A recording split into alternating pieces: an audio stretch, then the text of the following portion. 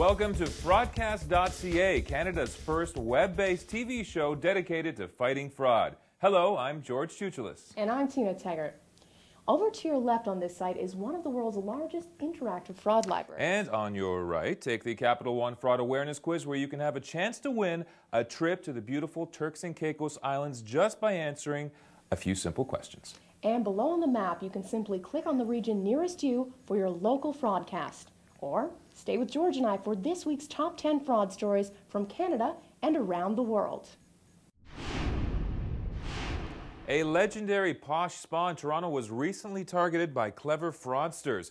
One night just before closing, two teams of husband and wife fraudsters went to work. One couple distracted the staff while the other quietly switched the credit card scanning apparatus with one of their own. The next 216 people that used a credit card at the spa were bilked out of $500,000, money that the fraudsters then used to finance a lavish lifestyle and even set up their own business. These fraudsters have been caught and are awaiting trial. And how about the story of the Delaware pizza parlor operator that actually convinced his employees to stage a burglary on his own business? He used the fraudulently obtained insurance money to pay his employees their back wages. I don't believe he took into consideration bail money. In the medical insurance business, they have a term, impossible day, that describes crooked doctors that bill insurance companies for procedures that add up to more hours than there actually is in a day. Recently, a Winnipeg chiropractor allegedly bilked insurers out of over $400,000, and when he was caught, he was awaiting another $85,000 in illegal payments. This chiropractor bilked insurers for hundreds of impossible days. A scam that has been tearing through North America over the last few years involves fraudsters selling franchises to fast food restaurants that are or seem legitimate. The franchisee is told that he can expect fast and enormous returns on his investment. The scammers take a huge franchise fee, then leave the buyer with an all but worthless franchise. Remember, a lot of scams can be avoided by just doing a little background checking on your own. There you go. And what would a top 10 fraud story piece be without an update on current fraud record holder Bernie Madoff? We heard of his incredible list of victims, but wait until you hear this. It seems that another on his list of victims also includes one Ira Sorkin. Just so happens to be one of the lawyers defending Madoff. And there was also a number of Canadian victims, 14 so far, 6 from Ontario, 7 from Quebec, and 1 from Nova Scotia. The list seems endless. The saga continues. We'll keep you updated. That's unbelievable, but tips to a Toronto City Hall hotline have recently revealed over $250,000 worth of employee fraud, with another $300,000 still under investigation. There are 9 employees currently under investigation for everything from bilking the city out of almost $50,000 in phony overtime to taking kickbacks for fixing parking tickets.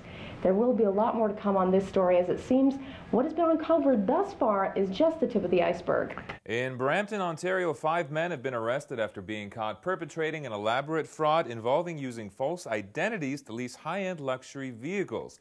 The fraudsters then sold the cars to unsuspecting buyers in places like Dubai and Saudi Arabia. It was reported that in 2008, just over 160,000 cars were stolen in Canada, with an estimated 20,000 of them being shipped overseas. How is this for a dumb fraudster? A woman in San Francisco who held a trusted position at the Stanford Medical Center needed to decorate her new home, but she didn't have the money to do it. She decided to access the credit card info of some of the doctors she worked with and charged items to their cards. Her scheme unraveled when she actually invited those same doctors she fleeced to her housewarming party, and they started noticing items that were showing up mysteriously on their credit cards. I love dumb fraudsters, so much fun. A new form of fraud that is snaking its way out of Nigeria involves stealing internet and telephone services from the deaf and mute. This is how it works. Using Internet Relay, the deaf and mute are able to place telephone calls over the internet by sending and receiving text that is relayed by an operator. Using email harvesters, fake credit card number generators, and website cloning and free international telephone long-distance services, these Nigerian 419ers are now stealing, get this, from the handicapped as well.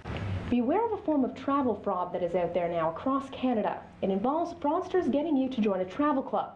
You're offered $100 in taxi fare to come and go from hotel demonstrations that showcase 4 or 5 luxury resorts that you buy 1,000 nights in. You sign a long-term contract that allows you to spend these nights at any of these resorts, spread over several years of the membership.